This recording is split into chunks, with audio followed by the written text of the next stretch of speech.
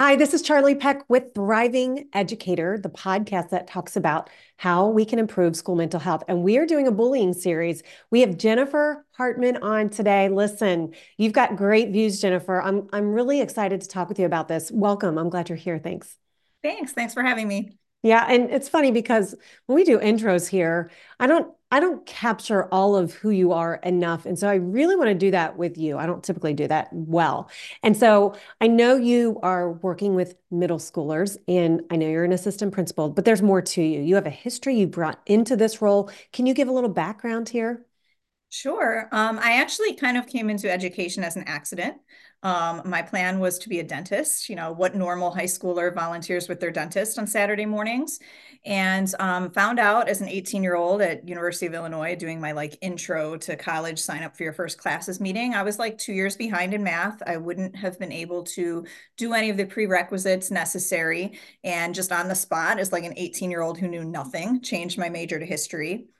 First couple weeks in the dorm, I met a girl who wanted to do this volunteer project, but was essentially too scared and timid to go to the meeting on her own. So I agreed to schlep with her. Ended up volunteering at the on-campus daycare preschool. And it just sort of happened that got into secondary education, got my first job in the south suburbs of Chicago teaching sixth and seventh grade. Moved on from there to be a founding teacher at a charter school in Chicago, which was the 6th through 12 campus, which was super exciting and actually rejuvenated my career because we got to build a school from scratch. And that was Wow.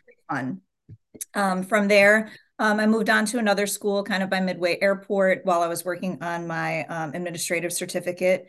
Got my first assistant principal job in Flossmoor, Illinois. I was an assistant principal at the middle school there, then at the high school in Kankakee for 2 years, and now I'm in Lansing. I'm glad you actually went to the high school level too, because you see what they're transitioning into. That's a great lens to have, isn't it?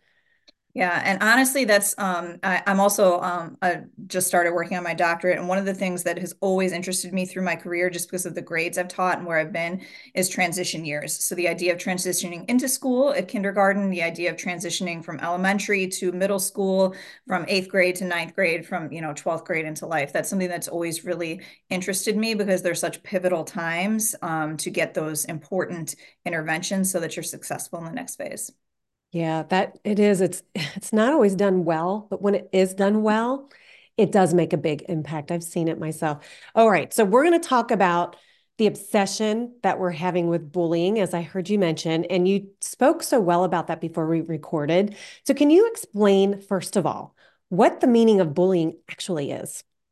Sure. So in my mind, bullying is something that is purposeful. So it is kind of a purposeful power dynamic change where someone is targeting someone for personal gain.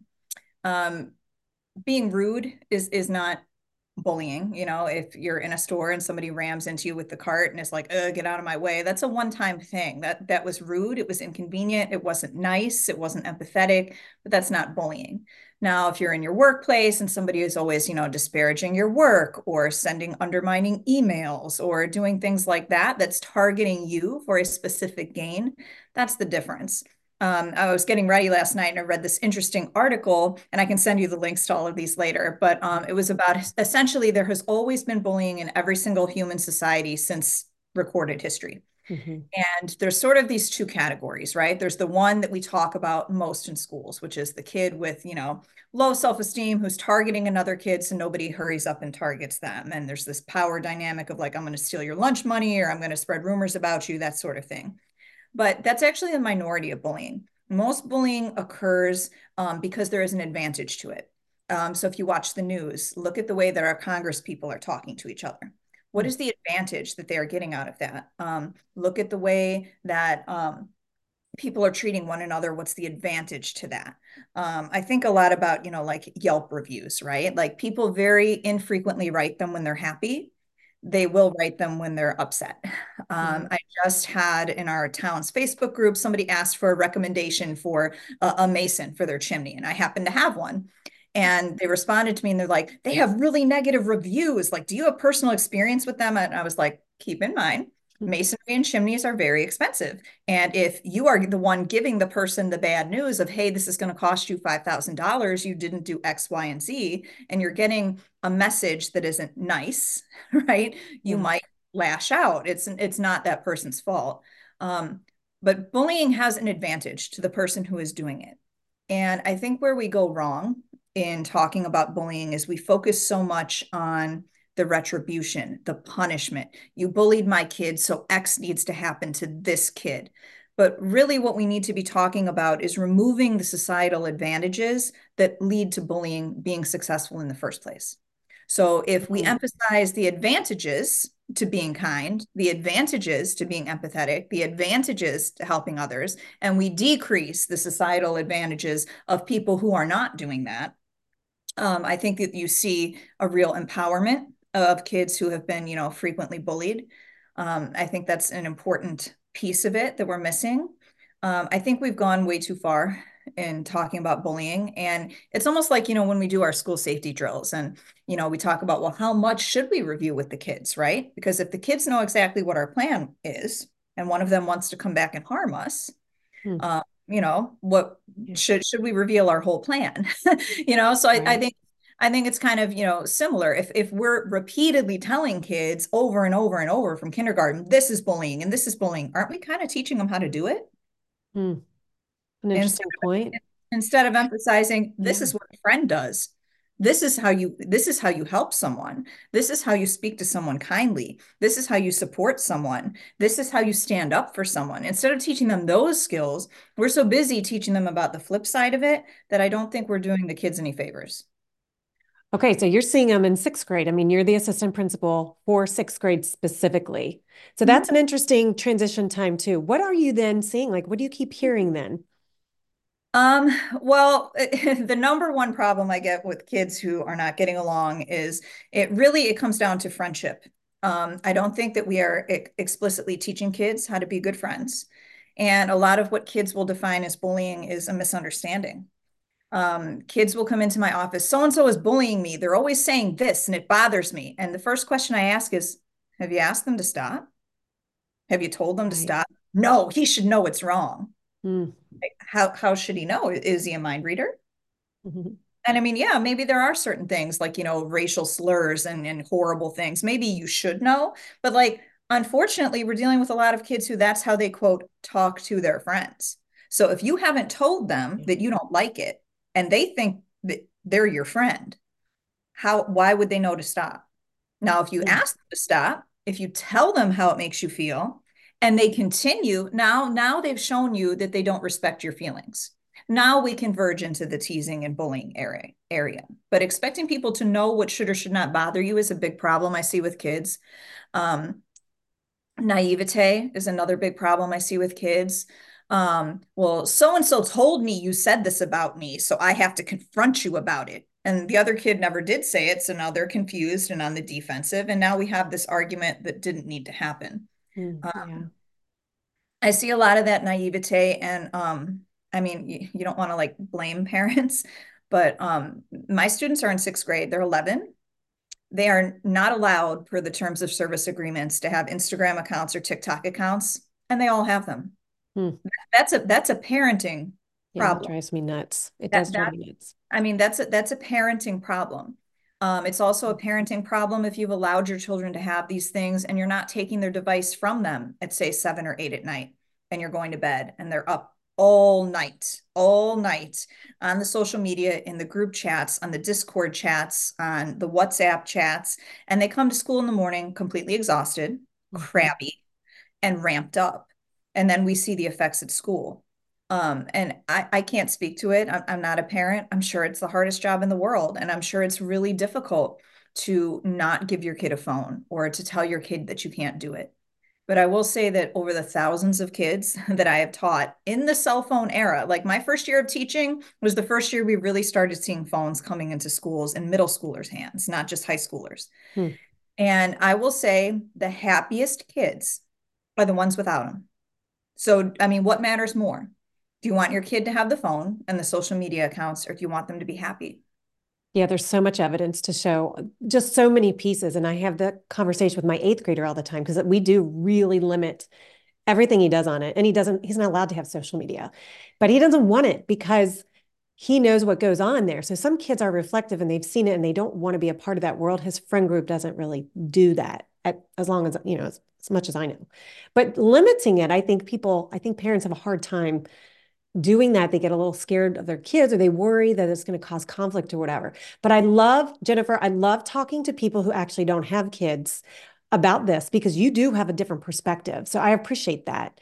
So let's dive into that a little bit more with the social media and how it affects kids at school as far as what's showing up there that we're obsessing over, that we're calling bullying, that's not bullying, that could be mitigated at home. Well, I will say the social media is huge. I mean, I was a kid, right? Like I hid stuff from my parents. I had like, separate stuff that my parents didn't know about or that stuff that I didn't tell my parents about. I feel like the cell phone world has just made it so much easier for kids to hide it. Like when I was growing up, there was like two kinds of kids whose parents, right? The lax parents and the parents who weren't. The parents who were not lax, like my parents, you weren't allowed to have your bedroom door closed and locked. You didn't have a TV of your own in your bedroom. You didn't have a phone of your own in the bedroom. You had to talk, in the kitchen to the phone where your parents could hear what you're talking about. Yeah, right. I tell my parents at the school all the time, this is the new locked bedroom door. You give it to your kid or you don't. But, even if you allow your child that locked bedroom door, are you going through their drawers occasionally to see what's in there? Are and it really comes down to modeling too. Like the kids that I see in the middle school have parents who were raised on social media. Yeah. So are you Mhm. having conversations with your kids about, what is reality versus not? I tell my students all the time, I was in seventh grade when the internet was invented. Okay. We would go into chat rooms and, people would chat with you. And we automatically were like, you're lying. You're not a 16-year-old. You're lying. You don't go to my school. We assumed that they could just be telling us anything. Somewhere that's shifted. I feel like our students believe it automatically, and trying to disprove it is so hard. And that's where we fall in school. Kids will come in with these screenshots. He said this about me. She said this about me. And now they're distracted all day. And now they want to fight in the bathroom. And now they want to fight in the lunchroom, or they're going to the library after school and they're fighting there. And, Mhm. when the assumption of positive intent seems fully gone from these students, like they'll accost somebody in the lunchroom. Did you say this about me? Well, if the kid didn't, now they're really confused. And they're Mm. like, no, I didn't. Like, I'm your friend. I've been your friend since third grade. Why would I say that about you? The kid automatically believes that they're lying because somebody who they don't even know on social media told them. And there's this sort of like disconnect between, if you have a connection with me and you call me your friend and I'm telling you I didn't do this and that I don't want to hurt you, you're choosing to not believe me. You're choosing to believe an audience. And I think a lot of our kids are living for an audience as opposed to a true connection. And, I was thinking of this the other day. A friend of mine had a baby. And, I would love that experience. Like, hold your baby in the hospital. Like the first thing she did was post pictures of the baby. Like, you know what I mean? Like, what is important to you? Having the experience or talking about having had the experience? And, that's the parents that are raising these kids. And I don't think that the parents or the kids necessarily have a firm grasp on what matters is the moment, not the perception of others of that moment. Okay, so as a part of the leadership team at your school, then, how do you partner with parents so that we can understand, like help them understand what bullying is, help the kids understand, but more importantly, how to prevent it if social media is such a part of it, and they really are a big part of it, and so are we at schools. How do you partner with them to do that? Well, I think a big piece of it is modeling kindness. In our front office, when a parent feels their child is bullied, they come in on 10, and modeling that kindness and listening to their concerns, doing an investigation, even though, I can usually tell, like within like the first 10 minutes of the parent being upset, like whether or not this is like a serious situation or whether or not this is, kid stuff. You feel Or like, are you saying it's kind of, it gets, you can tell if it's kind of drama based versus something, is that what you mean? Can you give me yeah. any indication? Like, what are those indications? Well, I would say if your kid is showing you text messages or group chats where someone is disparaging them, have you read the full chat? Do you Mm. know what your child said before, during, and after? A lot of parents and people in general in our society, they feel this sort of like I should be able to say whatever I want, but then when someone turns it around on me and responds, all of a sudden I'm the victim. There's a Mm. lot of that goes on in these group chats. I would say a great way to really partner to make sure you're monitoring your kid. Number one is they shouldn't have a smartphone.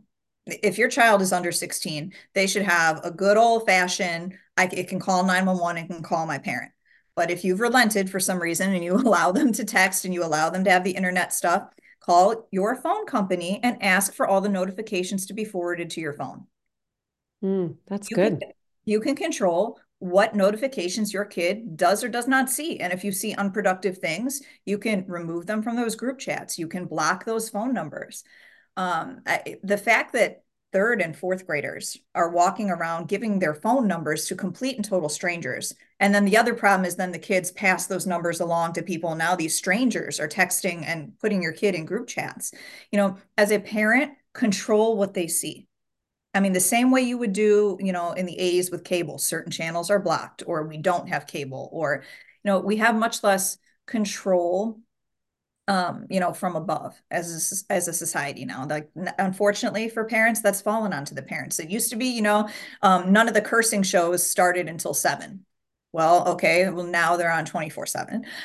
So you Mhm. didn't have to worry about that if you got home from work late, right? Yeah. Now you do. A lot of the, like, well, TV turned off at 12 o'clock, right? Or 1 o'clock or 2 o'clock in the morning. Like the national anthem played and it shut down. Well, now, your kid can be on their phone at 3 in the morning or on their Xbox Live talking to who knows who. So, I mean, you have to proactively control who your kids are talking to. A big problem I see is parents don't know who their kids are talking to and they don't know who they're hanging out with. The concept of the like play date seems like it doesn't exist anymore. Like when I ask parents when they're, coming to me in my office about like, well, who does your child hang out with? Well, I don't know their names. Wow, really? You're hearing that a lot? A lot. I don't know their names. One of their little friends. Wow, in Um, sixth grade? I could see that in high school, but dang. but it's like, well, do you let their friends come over? No, I don't let people come over.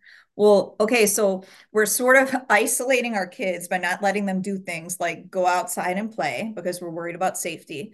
Um, and we're not allowing kids to come over and we're not allowing our kid to go over to other kids' houses for these play dates. So kids are isolated. So of course they're going to reach out and look for social media. They want some kind of interaction. They want some kind of socialization.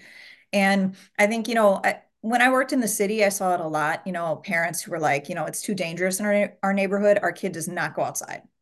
But we supplemented by having our kid on this football team and on this basketball team and in this karate class. And so they're also never home at the neighborhood. Mm. So I don't see a lot of that supplementing anymore. Um, it's kind of like people talk about homeschooling your kids, right? The socialization is missing, and people always say, okay, well, join them up for something at the YMCA, join them up for a class so they're interacting with other kids. We have thousands of kids going to school every day, not really interacting with anybody. Mm. How are they gonna build social skills? How are they gonna learn how to be empathetic? Yeah. When I was growing up, right? So like my cousins and my friends would come over to the house and my mom would hear us, and she would step in if we started saying stuff that wasn't. She'd be like, we don't talk like that in this house. That's not fair. That's not right. You apologize to each other. And we would see the look on each other's faces and wow, I really hurt her feelings or whatever, and we would learn from that. So if you don't have that going on in your house and you don't have that interaction and you're not learning it, how are you going to learn it? TV, fake reality? What about when people push back saying, you know what, that's great information, Jennifer. We get it, but you aren't a parent. You don't get what it's like at home. I'm sure people do push back on your opinion that way. What do you say?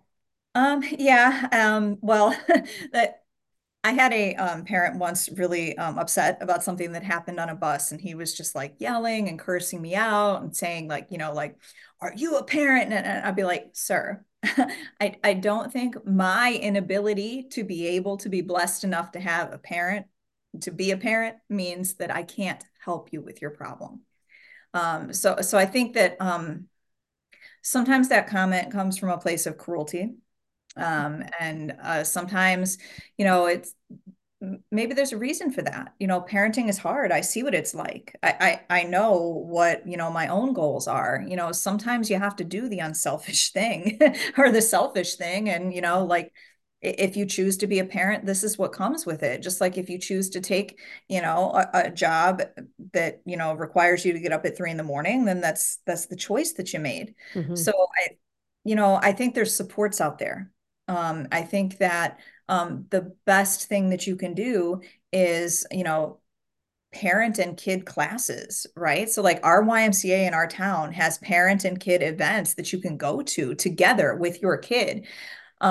Knowing what your kid is up to is the most important thing. And I think as a society, we've made surviving financially so difficult that we've taken a lot of that power away from parents and we've put it in community centers. We've put it in schools.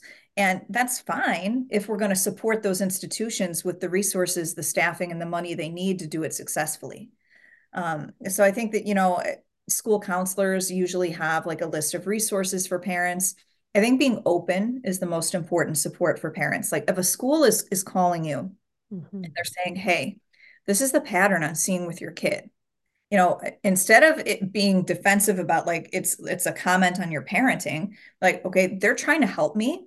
And if I Right. don't get a handle on this now, it can be really bad in the future. Um, Hmm. I mean, we don't, believe it or not, sit around thinking about, okay, what 25 parents can we call and bother today? No, it's about help. We get involved in this profession because we want to be around kids. We want to help families. So I think asking for help is a big thing. And if the school is offering you help, being open to taking it is a big thing. That's what I think. I agree with you. That's why I think solving this youth mental health crisis, or whatever you want to call it, that's been happening in this shift in society, I think schools are key because they do have so many adults positioned around kids all the time who see them in that environment, who really, they love kids, but they'll never love your kid the way that you do. And so when they do give that information, whether it's because they care about them, they're looking out for them, or they're annoyed with them, they're still sending a message, and it's coming from a place of, look, we don't want your kid being a jerk, or we don't want your kid getting the ramifications later on in life for this. So I think that's a really good point, Jennifer. What do you think then we need to do to make sure that parents and kids and educators too really understand the like what bullying is and how to prevent that? What's the next step then? Well, I think anything that you want kids to know, you have to intentionally teach them. Just like when my teachers are like, well, they should know how to do X, Y, and Z by sixth grade. I'm like, but did you teach them how to yet? Because if you haven't taught them how to yet, you can't hold them accountable for what might or might not have been taught in the past. Yeah. So in terms of schools,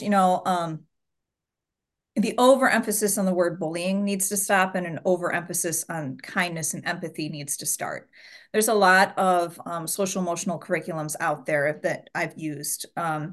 Second steps is considered the best one, but are we intentionally teaching it? Is every teacher in the building on Monday teaching lesson one and then holding the kids accountable to the lessons that they were taught? As a school, as an administrator, are we sending what was taught home to the parents? Are we sending resources of, hey, if you're seeing this at home, here are some places that you can reach out to? And, service learning is something that I'm really passionate about. I think that even kids that, can be very mean, they all want love. They all want the ability to feel like they have some sort of empowerment. As a school, as a community, are we doing activities together that empower and help the community be a better place? I worked at a building once where we had a group of our bully kids, the ones who were always in trouble. Um, one Saturday a month, they were required in lieu of suspension for their behaviors to come into the school, and we put them on a bus and we took them somewhere in the community, and they volunteered for 6 hours once a month. And that's when they started seeing changes in their behaviors and their personalities because now they were helping people. So I think kind of an emphasis on what can we do that's positive as opposed to what can we do to get revenge for or justice for the negative. And I think that's got to be a focus. The same way we would teach kids their times tables. We have to teach them how to be friends. We have to teach them how friends speak to each other. We have to teach them how you can disagree respectfully, and how to choose what to care about. Maybe people do say things about you behind your back. You have the power and the authority to choose what you care about.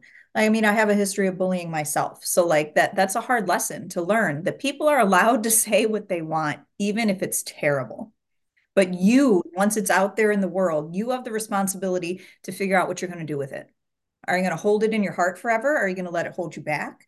Are you going to use it to like fuel success? Like, what are you going to use it for? Yeah, that's really powerful. And you talk a couple of times, you've talked about modeling. Do you think the adults in the building are properly equipped to use these same kind of empathetic kindness skills too? Are they using them? Um, well, I think so. If you look at the research, right? Like, I forget what the number is, but there's like 63% or something of students feel that they've been bullied by a teacher. So I think, like that depends on your teaching staff, that depends on your context, that depends on the behaviors the students are displaying, the supports that the teachers have in place. Um, I personally think that it is extremely important as a school community to be intentional about making sure that every student has a trusted adult. When I was at the high school, we did this survey of the students. I can't remember what it was for. It was an equity survey. And Hmm. one of the questions had the students identify a trusted adult within the building. And we had the school counselors, create lists and match them up. And, if a student was struggling, that's who they brought in with them to talk to the kid. And then we also were able to identify who had no one. Yeah. And now you can intentionally reach out to that kid. Now you can intentionally create social emotional learning groups with your school counselors. Be like, okay, here's all the kids who don't have a trusted adult. What do they all have in common? Oh, gee, they all happen to like, I don't know, anime or comic books or this particular video game. Maybe every Friday we bring this group of kids together in a room and, get them some form of intentional connection. But if you are not reaching out and finding that information, you can't do anything with it. Right. That's so important. I love that because we could easily talk about the loneliness epidemic. We could easily talk about isolation and how that leads to terrible mental health for these kids long term. So I appreciate that so much. Is there anything else that you think that we're missing from this conversation? Well, I was reflecting last night and I didn't know if it was going to come up about like personal bullying, but like people have asked me before, if I was bullied, and I almost always go back to high school, my freshman year of high school. So it happened to be the year Forrest Gump came out, right? My name is Jennifer, right? Jenny.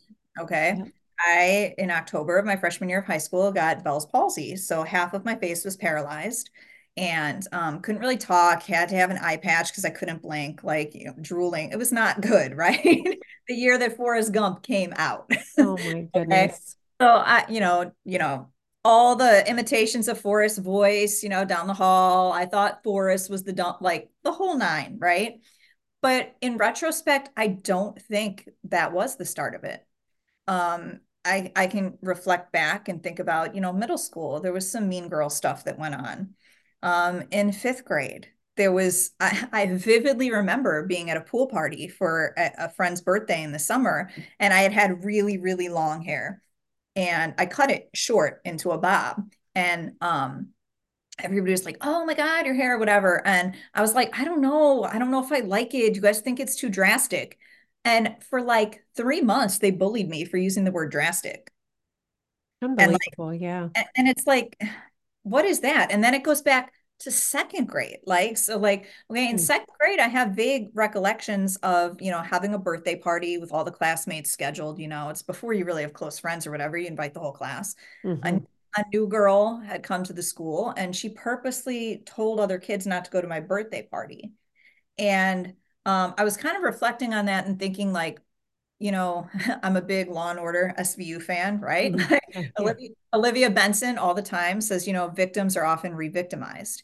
And I looked into that and, I was thinking, bullying victims are also kind of re-victimized because, high school, that was a thing. And then, as a teacher, I was bullied by other teachers. As an administrator, I've been bullied. Like, in my former marriage, there were bullying aspects. And I started thinking about like, why is re-victimization, why does it happen? Right. So I think there's also sort of like a vibe that you can put out into the universe. So we talked about the advantage that society creates for Mhm. bullies, right? Right. So if you are a threat to someone's advantage, if you are an advantageous target, right? And one of the articles I read talked about, if you're a 12th grader, you're not going to bully a first grader because there's no advantage and it makes you look weak. And you're not going to bully, somebody who's in college because that makes you look kind of pathetic, like you're chasing something. Mhm. But, a 10th grader who is the captain of the team that you're on, that there's something to gain from by victimizing. So I think that there are people who put a certain vibe out into the world that might threaten other people's, climb up the ladder or advantage. I was a kid who didn't really need friends. I mean, if I'm being frank, I was just as content doing a puzzle or coloring than being invited to a birthday party. And I was unbothered by that. Other kids seeing that might be like, why is she unbothered by it? Does she have some kind of weird, am I supposed to be like that? Mhm. Why does she use vocabulary like drastic in fifth grade? It's because I read like a book a day, right? Mhm. Why does she sound smart? What is she, and like why is she the one that was put on the school leadership team meet? Why is she the one who was? And I think that when you have that kind of independence, when you have an independent vibe, it does kind of paint a little bit of a target on your back. Mhm. And you have to be the one who decides what you do with that, right? So for a long time I lived kind of like out of spite, right? So like people didn't want me to succeed, so I'm going to do it out of spite. Mhm. Once you start doing it for yourself, it's this kind of freeing moment. So instilling some of those qualities in kids, right? Do what you want to do, achieve your goals through intentional steps. If people are naysayers, you choose whether or not you listen to them or not. There's a kid at my school who a couple of months ago, I saw him in the lunchroom. I didn't see his face. I wish I had. He was wearing a sweatshirt, and on the back of the sweatshirt was printed, never trip over or trip out over something that's already behind you. Mm. I Love think that. that that's an important message, right? So I tell Mm. kids in my office all the time, like, do you know what it means if people are talking about you behind your back? It means you're standing in front of them. If you make the conscious choice to turn around and engage, you're moving backwards. So teaching kids, goal attainment, goal setting, positivity, those are the important things because you can punish bullies all day. Okay. I mean, you can suspend them, you can throw them out of school, you can do all of those things, right? Is that going to change the bully's behavior? Probably not, as long as the societal advantages still exist. It might stop them targeting you specifically, but is it going to stop that behavior in them as a person unless they consciously decide to stop it? Probably not. So, I mean, what can we do to instill confidence in kids to where the bully stuff doesn't bother them as much because they're so focused on themselves and their own goal as opposed to what somebody else is saying about them, feeling about them, manipulating about them, so on and so forth. Like I even think about bosses, right? I've had Mm. a boss who was not the best, who was a bully, you know, and um, I chose to leave that environment. Okay. But I mean, our kids can't choose to leave. Mm-mm. They can't choose to leave school. No, Um, they can't. And that's why a lot of them avoid when something's going on or they act out, right? As we know. Wow. And you have a blog about this? You have a blog, right? Or not just about this. I know it's about other things. Can you tell people yeah, about that? sure. So, kind of during COVID, I was going through a lot. I was going through my divorce. It was like a very weird, traumatic thing. I Yeah. deleted all my old blogs, all about like teaching and education, and just kind of started writing about perseverance and Mhm. survivorship, right? Yeah. And doing hard things. And I think that when you go through hard things, you can let a couple of things happen to you, right? You can be hard, hardened and cynical, or you can, thrive. And so, I mean, I kind of made that kind of a focus. And I write about a lot of weird things that are not necessarily related to education, right? I think my last post was about how teaching and education in general is like being in a monastery, a medieval monastery. Saw that And one. Yeah. I've written about cliques, and I've written about what it's like to survive really difficult things, Mhm. public divorce. So Mm. it's not it's just kind of whatever strikes me at the time. I just started, I mean, it takes me months because I'll write like a paragraph at a time here and there when the mood strikes. I'm not focused about it at all. But right now I'm writing about kind of embracing, as a school community, embracing the quote weirdos, right? I think a lot Thank about you. um, Glad. I think a lot about the staff room, right? And staff meetings and PDs and who's leading them and what they say. I was kind of an introverted person. I'm an introverted leader. I can be social, but I prefer not to. Yeah. um, and so I think about, when somebody comes into the staff room, hey, did you see the Notre Dame football game yesterday? They just kind of have this assumption that everybody likes sports. Hmm. If we flipped that script and I walked in and I said, hey, did everybody see the Bolshoi Ballet's new Swan Lake rendition this week? People think I was crazy, right? So, like, who do you alienate just by doing that, right? So, like, Mhm. if every time you give a presentation, all your analogies are sports related, who do you alienate? If your art teacher in the building is not really into any of that stuff, who are you alienating? I saw a meme somewhere online about we talk all the time about what introverts need to do to to adapt, but do we ever Right. call extroverts out and say, "Hey, could you be quiet?" Right. That's I right. mean, we never do. And like we talk about like all the teacher hate for like icebreakers and stuff. What I don't think it's hate for the activity. What I think it is saying, look, you're asking me to be extroverted. You're asking me to do this, cooperation thing or whatever as a team builder, but are you ever going to do it my way too? So like you ask me to meet you halfway, but when have you met me halfway? Hmm. It's funny you say that, Jennifer, because I've thought years about all of this. And one of the things I do when I work with staff is I will do an activity that completely, and a lot of people will love it. And I know some people would hate it or some people don't want to do it. So I always say, listen, you can still just you can be the observer. So you can participate, but now you're the observer. You can choose.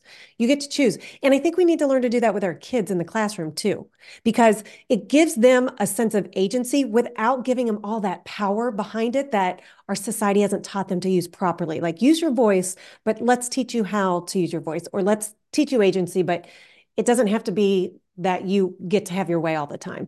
So there's little things that we can infuse into daily practice like that, but also with leadership staff. And that's why another reason I love your blog is you do like all of the things that you've written about is it can be infused into what we do every single day as human beings in your role with as parents, as a para, lots, right?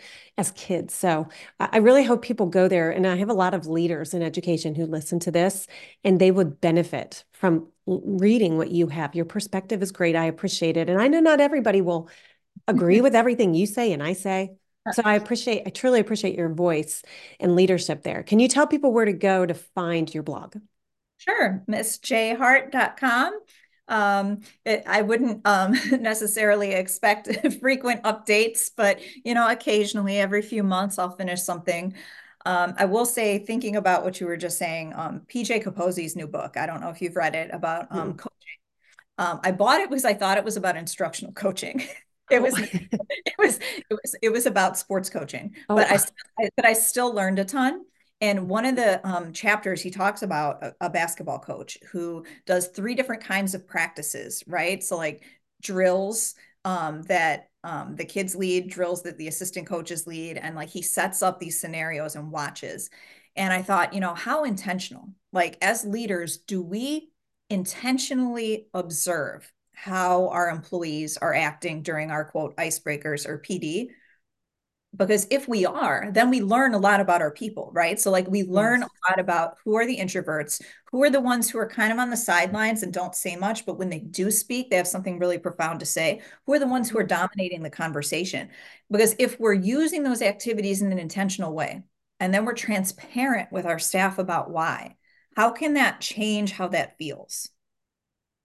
Yes. And those kids who might be extroverted typically and want to participate, but for some reason that day or that moment, they can't or they don't really want to, and to honor that, or that staff might have just got yelled at by a parent and then has to come to your PD session and try to be energized and engaged.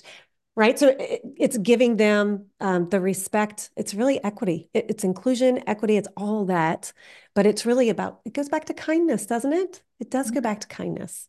Yeah, and so you mentioned equity. So this is something that I brought up to our district has an equity and inclusion and diversity committee. And this is just a pet peeve of mine. So I don't know if there's any listeners out there that are PD speakers, keynote speakers, whatever.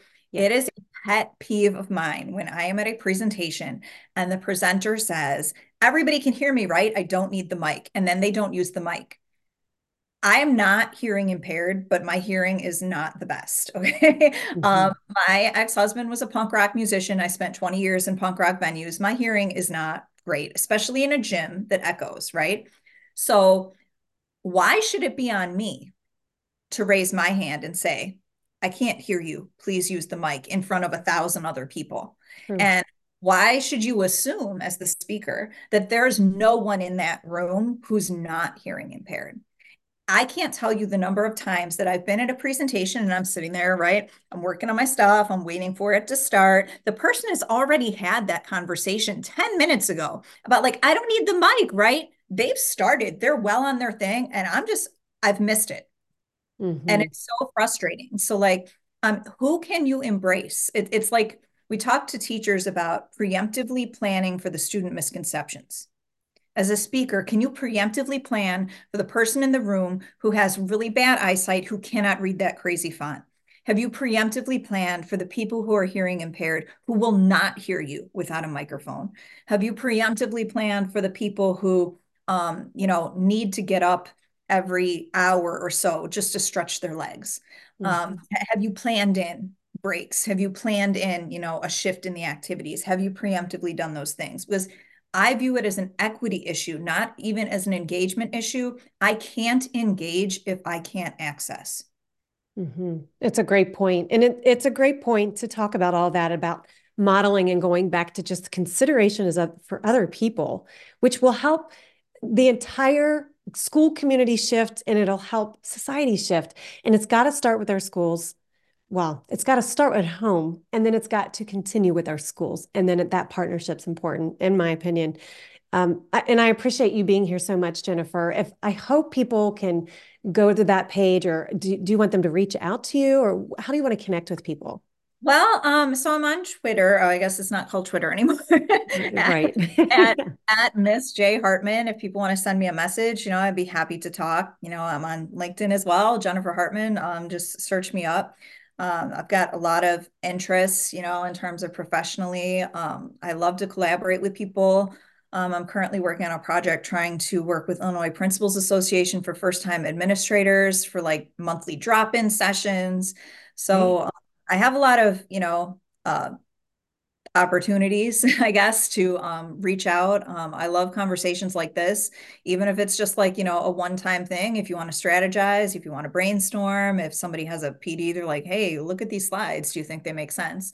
I love to do stuff like that. I love to interact with other professionals. I love to hear about other people's contexts, because sometimes hearing about what's going on in other people's schools can kind of spark inspiration. So if you ever want to hear about Memorial Junior High School or the cool stuff we've got going on, please reach out.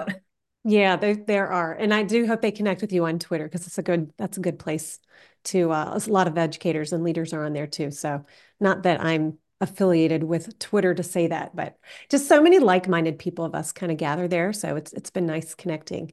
Okay. Well, I appreciate everything that you brought to this today. It is an important topic. And thank you for being here, Jennifer. Thank you so much for having me and have a great day and have a great rest of your winter break if you're still on break.